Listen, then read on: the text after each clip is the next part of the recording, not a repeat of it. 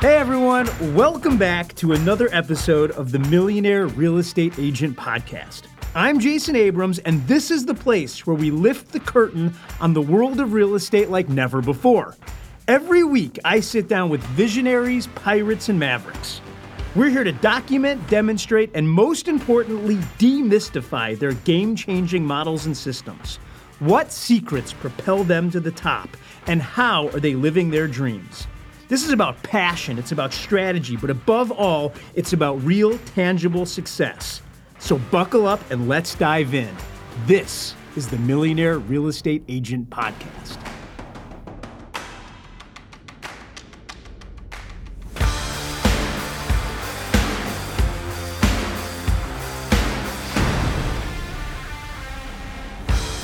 I am grateful for every single one of you. And that's what this episode is all about. Friends, this week we are joined by none other than Mo Anderson. Mo Anderson is the former CEO of Keller Williams. She's also the founder of KW Cares, the charity that carries the Keller Williams namesake.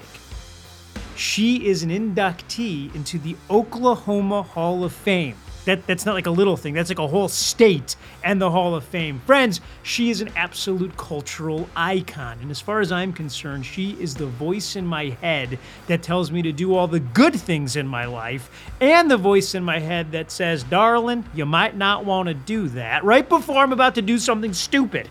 This is the Thanksgiving episode and the only person that I would have brought to you to talk about gratitude is the woman who taught me the definition of it. Friends, Mo Anderson.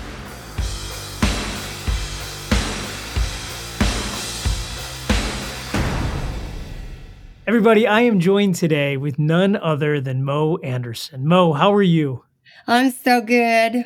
It's such an honor to have you on this podcast. And I've been excited about everybody that we've spoken with, but I am most excited about this conversation because I literally grew up sitting in the audience and watching you, and you've changed my entire trajectory of my life. And I know that's a lot before we get started, but I need you to know that because you're celebrating a 40-year anniversary for Keller Williams this year. And in order to celebrate it the right way, I want to go all the way back in time. And I want to really talk about your story and how you ended up in real estate, and then how you ended up as Keller Williams, and then how you did what you did. So can you take me back? Take me back, maybe even to before real estate. How did this happen? Well, I grew up on a farm. My father was a tenant farmer, and my parents really pushed me. And as a result of that, I developed a work ethic I would just put up against anybody. This farm girl knew how to work. So I worked in the fields because my brothers were already gone. And I really, really learned to work. So work has never frightened me, or I haven't ever been afraid of, no matter what it is, I can do what it takes to get it done. It might take me a little while, but I can do it. And so I graduated from the University of Oklahoma, and I worked my way through school, ended up with some debt, of course. And then I taught music in the public schools for 14 years and loved every moment of it because the two schools that I taught in were music teachers' paradises. And going into real estate never occurred to me at all. I took the test after Richard encouraged me to go through a class with him. Well, in fact, he came home from work one day and said, I've enrolled you in a class. And I said, what kind of a class? And he said, real estate. And I said, why in the world did you do that? And so he lies through his teeth and he says, I did it because I wanted you to be with me when I took this class. And actually, that wasn't true because he saw how hard I worked as a music teacher. You know, I'd cheer for my boys on the football fields on weekends, and they'd sing like birds for me during the week. And he really wanted me to get out of teaching and go into a profession where I could make some money because we both had some school debt. And I discovered in the first couple of years of teaching that I could never fulfill a dream I had as a child because as a child, I was tired of being poor. And I made a commitment to myself that when I grew up, I was going to make more money than I needed so I could give people gifts. I was like 8, when that aha hit my mind. And so that's why he invited me to go to that class.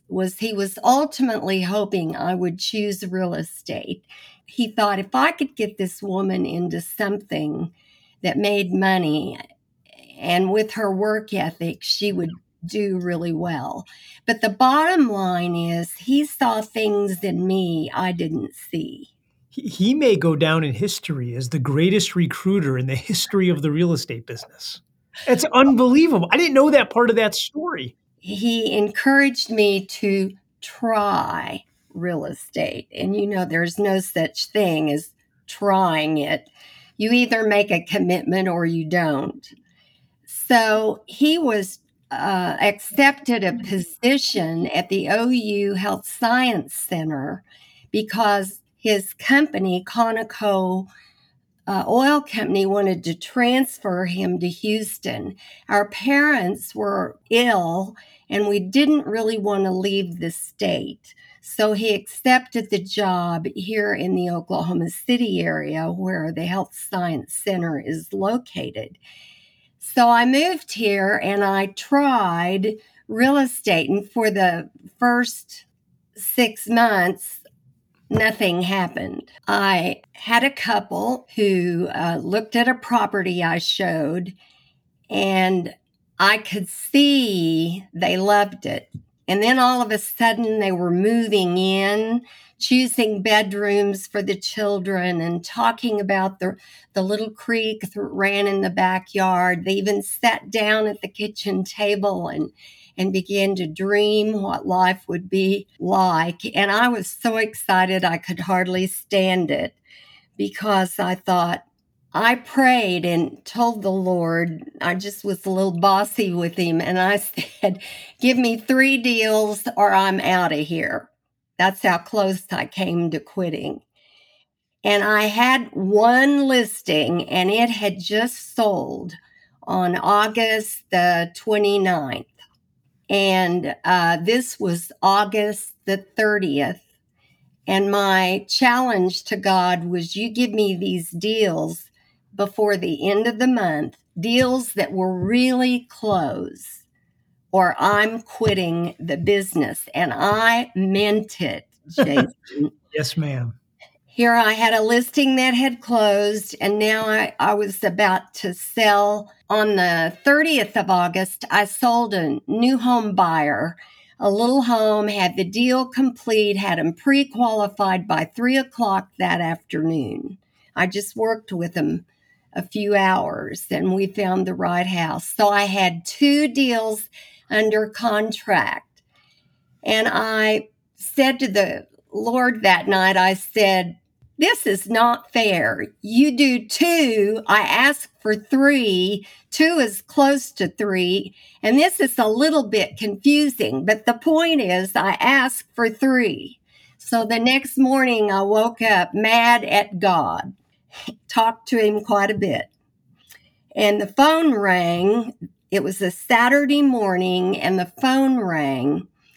And this is when I showed the house that the people responded to. So I thought we were going to go to the office, write the offer. Suddenly, Mr. and Mrs. Byer went to the far corner in the front yard and they began to talk, and my stomach began to churn because I knew for some reason it wasn't good. He walked back to me and he said, "Mo, we cannot buy the house through you. We've been working with Lily Mae Tillman for weeks. She's bought us breakfast. She's purchased lunches for us. She has worked so hard for us. She's bought dinner. The kids have spilled ice cream in her car." And he said, "We just have to buy this house through her." Now, back in those days, there were rules, and I knew I was protected by the rules, but I was never going to force anybody to work with me when they had that much desire to work with a competitor. I knew who she was, but I didn't know her well. So I started to cry when they drove away because I had come so close. So I drove home knowing I was going to resign. When that evening at 7 o'clock, they called me. The dad, Chuck Jones, called me and he said, "Mo, Lily Mae Tillman told us to do the right thing and buy the house from you." Wow. And that completed my third deal. And after that, I did 35 transactions in the next 6 months because I changed my mindset. Change your mindset, change your life. Look, she said it more eloquently than I did, but that's what she just said. You see, all action begins with thinking. We think, then we act. And the act of thinking is something that very few of us spend any time thinking about. Now, I just used the word act and thinking a lot. Let me go back and explain. Here's what I mean. When you're about to do something, what happens first? The thing you're about to do or thinking about the thing you're about to do? You ever wake up in the morning and all you're doing is craving pancakes, especially chocolate chip pancakes, because that's, of course, the only acceptable kind of pancake. So you decide you're going to go make chocolate chip pancakes. Let me just tell you, the thinking about the chocolate chip pancakes happened before the making it, which happened before the eating it. That proves my point. You may not have been cognizant, you didn't plant the thought there, but the thinking comes before the pancakes. That's everything in life. Bold, we have this course that at Keller Williams they have, and it's called Bold. And one of the things is what you focus on expands. The things you think about get manifested in real life. And if you think hard enough about something and you get a picture of that thing in your mind, then the laws of quantum physics dictate that you can actually manifest it in this reality.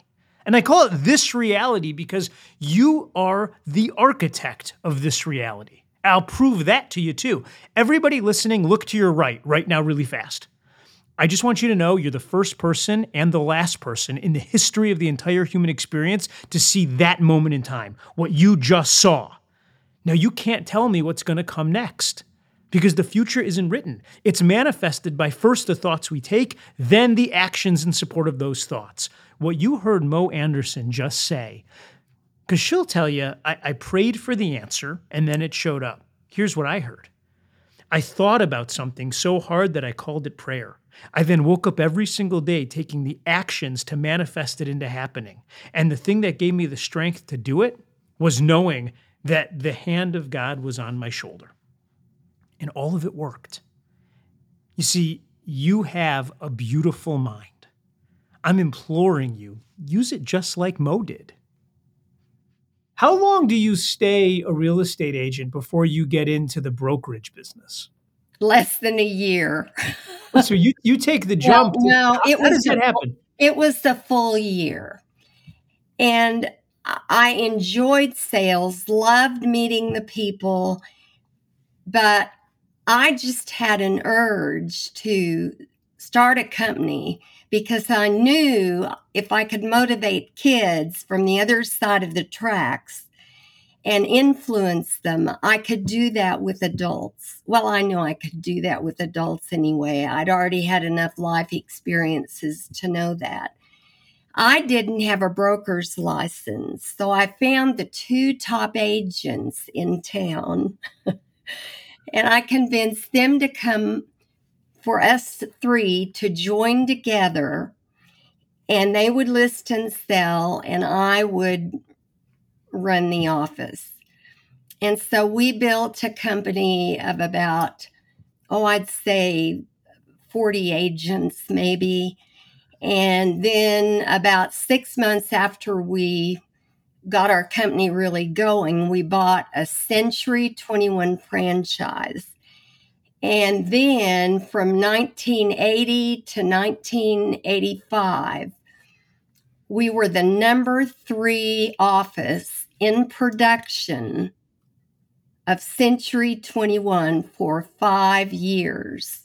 Wow. And that was at a time, it's still a great company, but that was at a time when Century 21 was really in its heyday. And I mean, they were selling a lot of real estate. We were number 3 out of 7,500 offices in the US and Canada.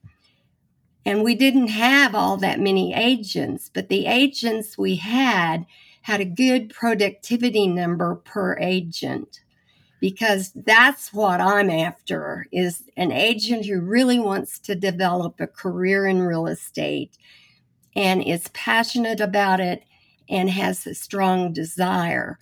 What was interesting is all our competitors were male businesses where the leadership were men, and they laughed at us and they thought we would fail. And we just loved knowing that we were in their brains and occupied so much space.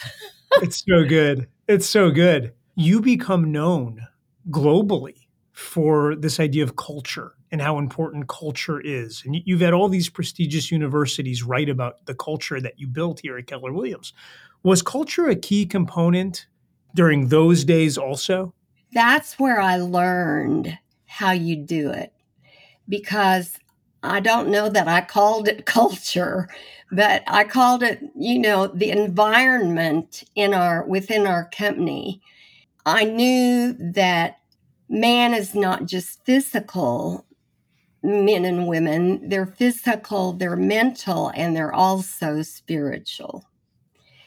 And when you build a culture, if you want it to be a values-based culture, you have to add not only the mental and the physical, where you encourage your agents to eat right and all that stuff, but you add the spiritual component.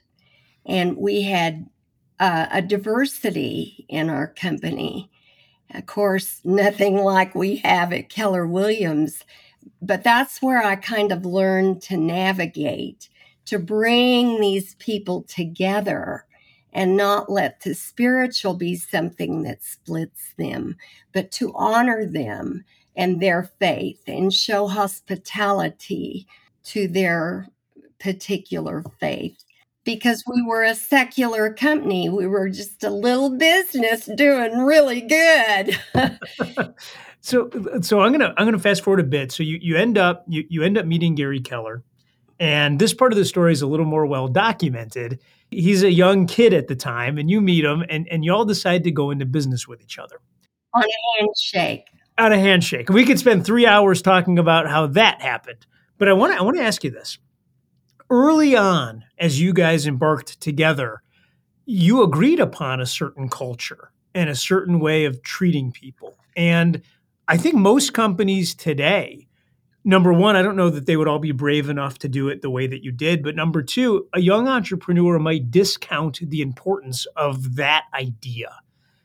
Well, you see, Gary had the Y4C2Ts, an acronym that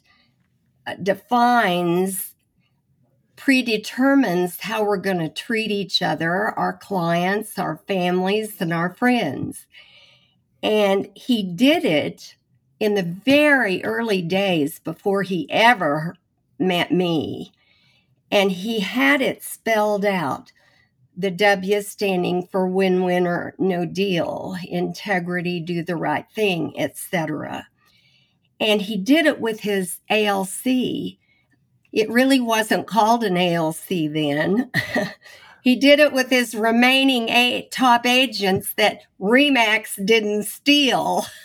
Yeah, I think the question he asked them, he said, "What is it you like about being business with me, and what makes you proud to be part of my company?" And another question was, and what is it that makes us do so well together, to get along and have each other's backs and treat each other the way that we do?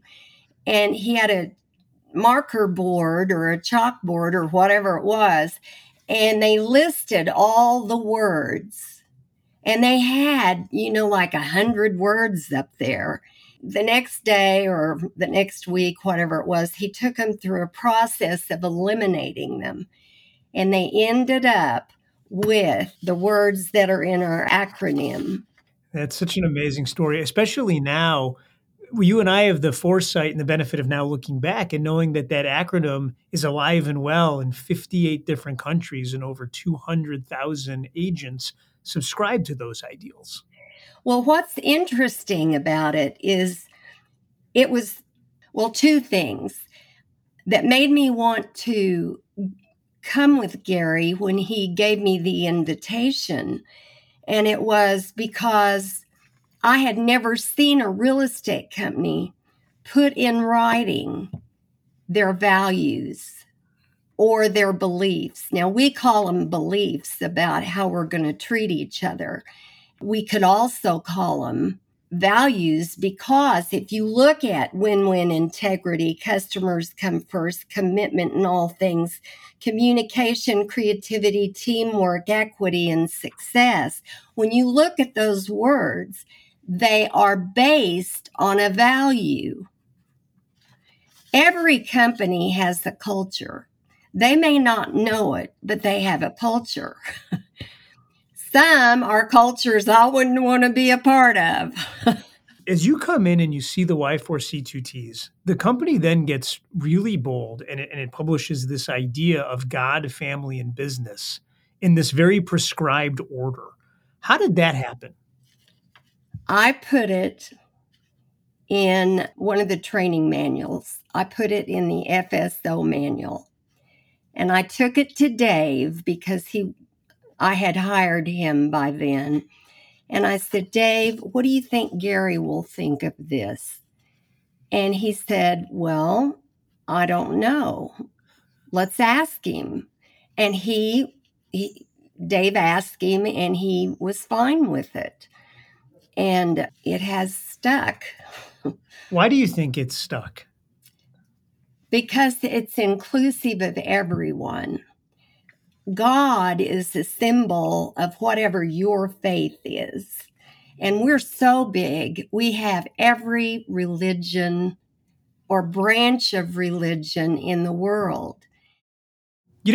There's this old saying that if you don't know what you stand for, you'll fall for anything.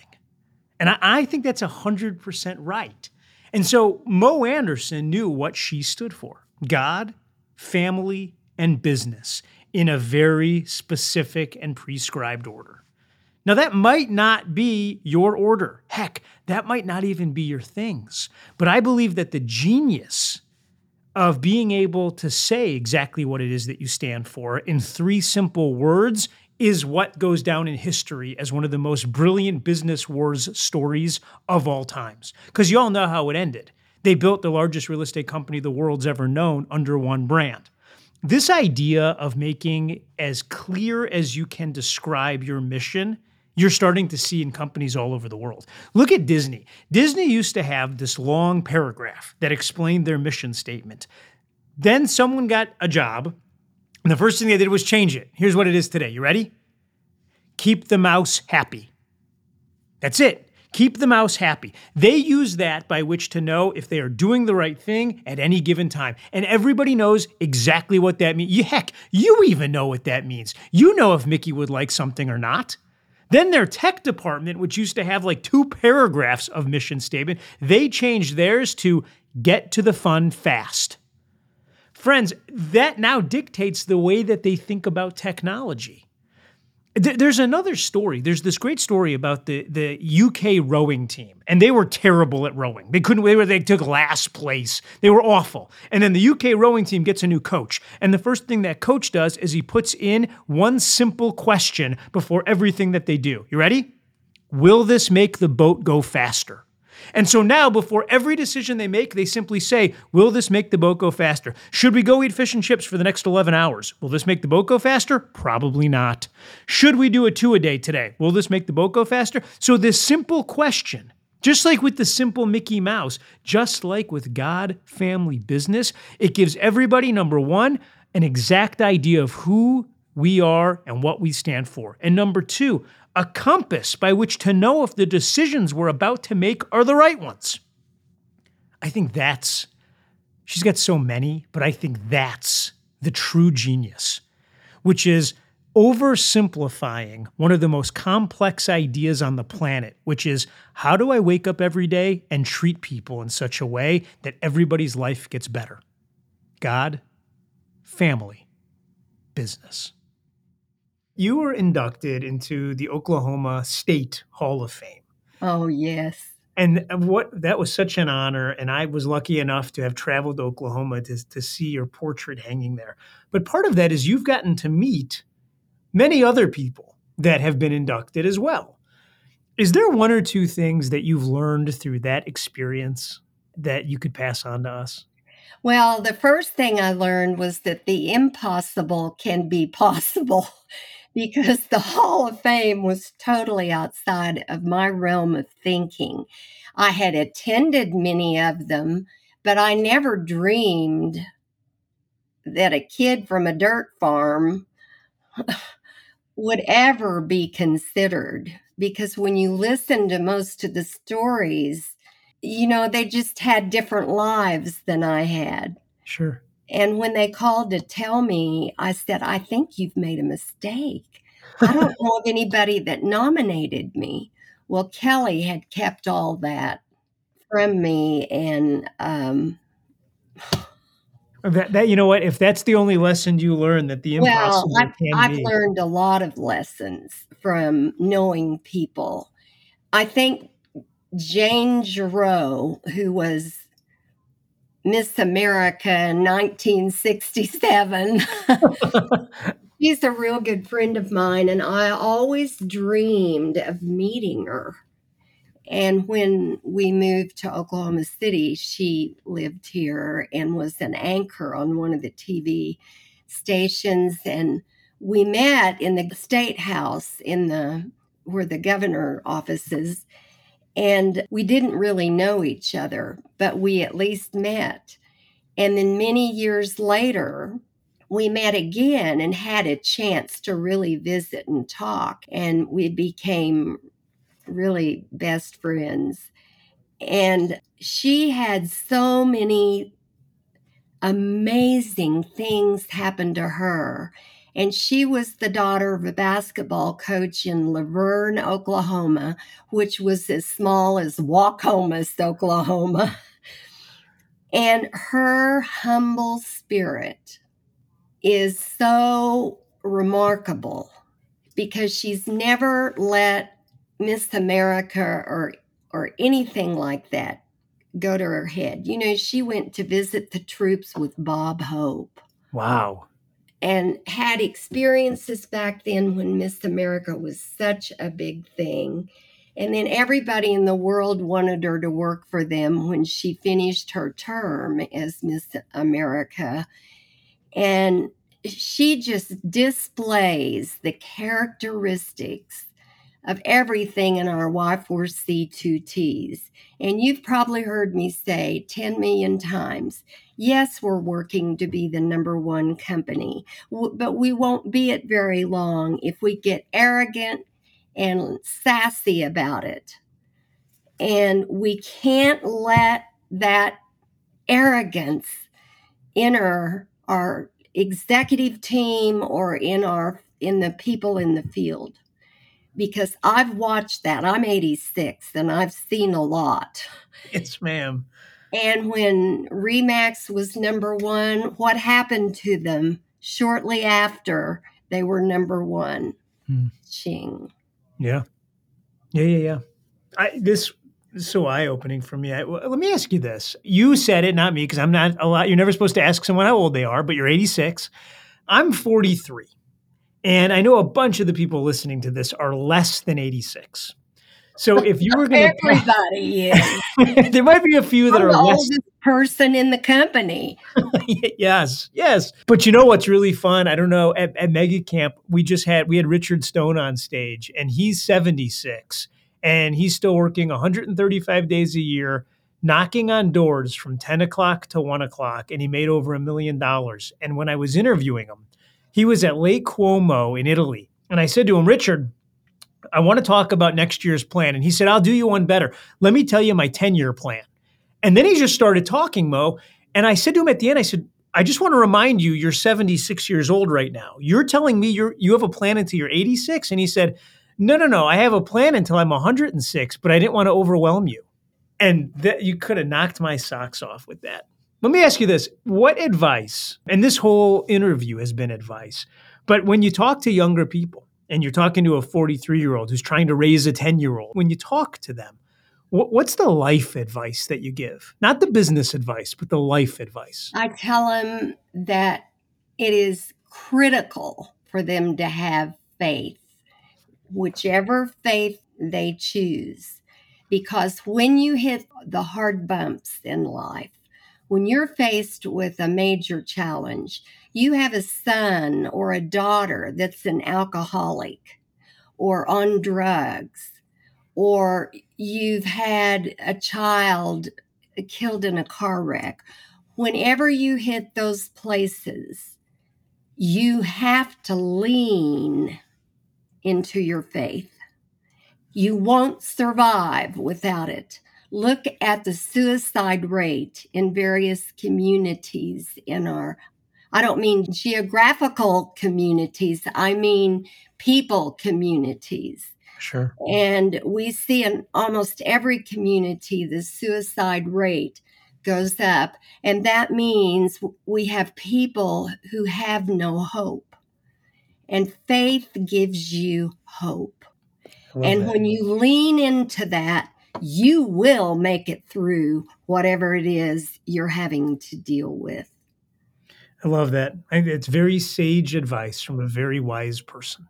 And when you have no faith and you have no holy book that gives you guidance about that, because I've tried to get a little bit acquainted with many of the different holy books. And I know for sure that do unto others as you would have them do unto you is in every one of them. It may be worded a little bit differently, but it's there. Universal truth. So that is the first thing. You want to know more? Mo, I could talk to you forever and learn more, but I think that I don't think it's going to get any better than that. Okay. That's for sure. Let me ask you this. I'm going to close this up. We're going to go into the lightning round, and this is just for fun, but I'm curious. I want to ask you a few questions. Okay. What is your favorite food? Ice cream and hot bread, homemade hot bread with butter. We'd be perfect for each other, my dear. That is, you and I are absolutely there. What's your favorite color? The color I have on today, purple. It's a king's color, and I'm a child of the king. I love that. What's your favorite sound? What sound do you love? I love the sound of a violin enveloped with the orchestra. That might be the greatest answer to that question that we've had. I'm going to ask, although I'm pretty confident I know the answer. What's your favorite book, and what's the one that you would want everyone listening to this to read? The Dream Giver. I knew it. Wilkinson is the author. And, I'm 86 and I'm dreaming about my 90s and on into my hundreds, however far I go. And I'm as excited about some of my dreams as I was when I was 43. That's so great to hear. And I when love that. people stop dreaming and stop working toward a dream or a desire, then I've watched so many of my friends get sick. Many of my friends are gone, and they lose a vision. They lose their vision. They lose their dream. So I tell people retirement will kill you. No wonder we I see you. tell them. We see you so often here. Yes, that's about right. All right, last question. Favorite movie? Gone with the Wind, and well, I have two favorites: Gone with the Wind and Charlton Heston in the Ten Commandments. There it is. Friends, you just heard it. Mo Anderson, thank you so much for leading us today. I just can't believe you asked me, and this has been so much fun. Yes, Maybe ma'am. we can do it again. I think we will. Well, how's that for a happy Thanksgiving episode? Unbelievable. I've known Mo Anderson now since I was 23 years old. I, at that time, was the youngest team leader, which think of it as an office manager if you're not with Keller Williams, in the United States. And I'll never forget, I came to Austin, Texas for a class, and I'll never forget the first thing that Mo said to me. She said, "Jason, sit down," because I had been pacing in the back of the room. And I'll never forget that for as long as I live. But you know what? She cared enough to tell me to sit down. And throughout my entire career, she has sent me little notes when I've done things well in my local market. When I actually got a job working at Keller Williams International, she called to tell me that the hand of God was on my shoulder and that I should have no fear. I talk to her on a regular basis. And to let you in, a little inside baseball on what it's done for my life, there hasn't been a time when the words in her head have not served me well. Because 100% of the advice she's given me has been about taking the high road, always. We're all about to sit back and eat tons of turkey and be with family if you're lucky enough to do that. And I want you to know, for those of you that have family members that might be in service somewhere else, thank you for your service. For those of us that have family members that aren't able to be with us because they are gone, honor those memories. And for those of us that are sitting down with families, this might be the year to tell everybody just one more time how much you love them and how much they mean to you. Mo cast a vision for a company that turned global. That vision was God, family, and business. This Thanksgiving, I would implore you, in between football games and stuffing, to ask yourself the question, what's my unique voice to the world? What's my mission? Have I articulated it in such a way that other people understand it? Because here's the number one lesson that I learned from Mo Anderson. Never be ashamed of who you are and what you believe. And if you say it loud enough and often enough, you'll find an entire world of people who agree with you and ultimately would like to join you on your life's journey. Happy Thanksgiving, everybody. We love you. We'll see you on the next show. And there it is. That wraps another episode. Friends, I don't know what you're taking out of this. I really don't. I'll tell you what I want you to be taking out of it, which is these are the people that are having tremendously big lives. And the reason it's happening is because they're setting up the models and systems to do just that. Gary Keller told me that leadership is teaching people how to think so that they do the things they need to do when they need to do them, so that ultimately they get the things they want when they want to have them. And that's what I want for you. You're all leaders, but it begins with leading ourselves. If you're enjoying this podcast, I want you to click the subscribe button anywhere that you get your podcasts. We want to be the voice in your head every single week. And every week we're dropping new content. We also send out a newsletter at the conclusion of every show to make sure that you get the highest points in the models and systems that were discussed. So if you want to sign up, I need your name and your email address. Head over to the millionaireagentpodcast.com. millionaireagentpodcast.com. Enter your name and your email address, and every week that newsletter will be in your box. Friends, you just went on a journey. I hope that what happens between now and the next time we meet is absolutely wonderful for you. Thanks for listening. I'll see you next week. This podcast is for general informational purposes only. The views, thoughts, and opinions of the guest represent those of the guest and not KWRI and its affiliates, and should not be construed as financial, economic, legal, tax, or other advice. This podcast is provided without any warranty or guarantee of its accuracy, completeness, timeliness, or results from using the information.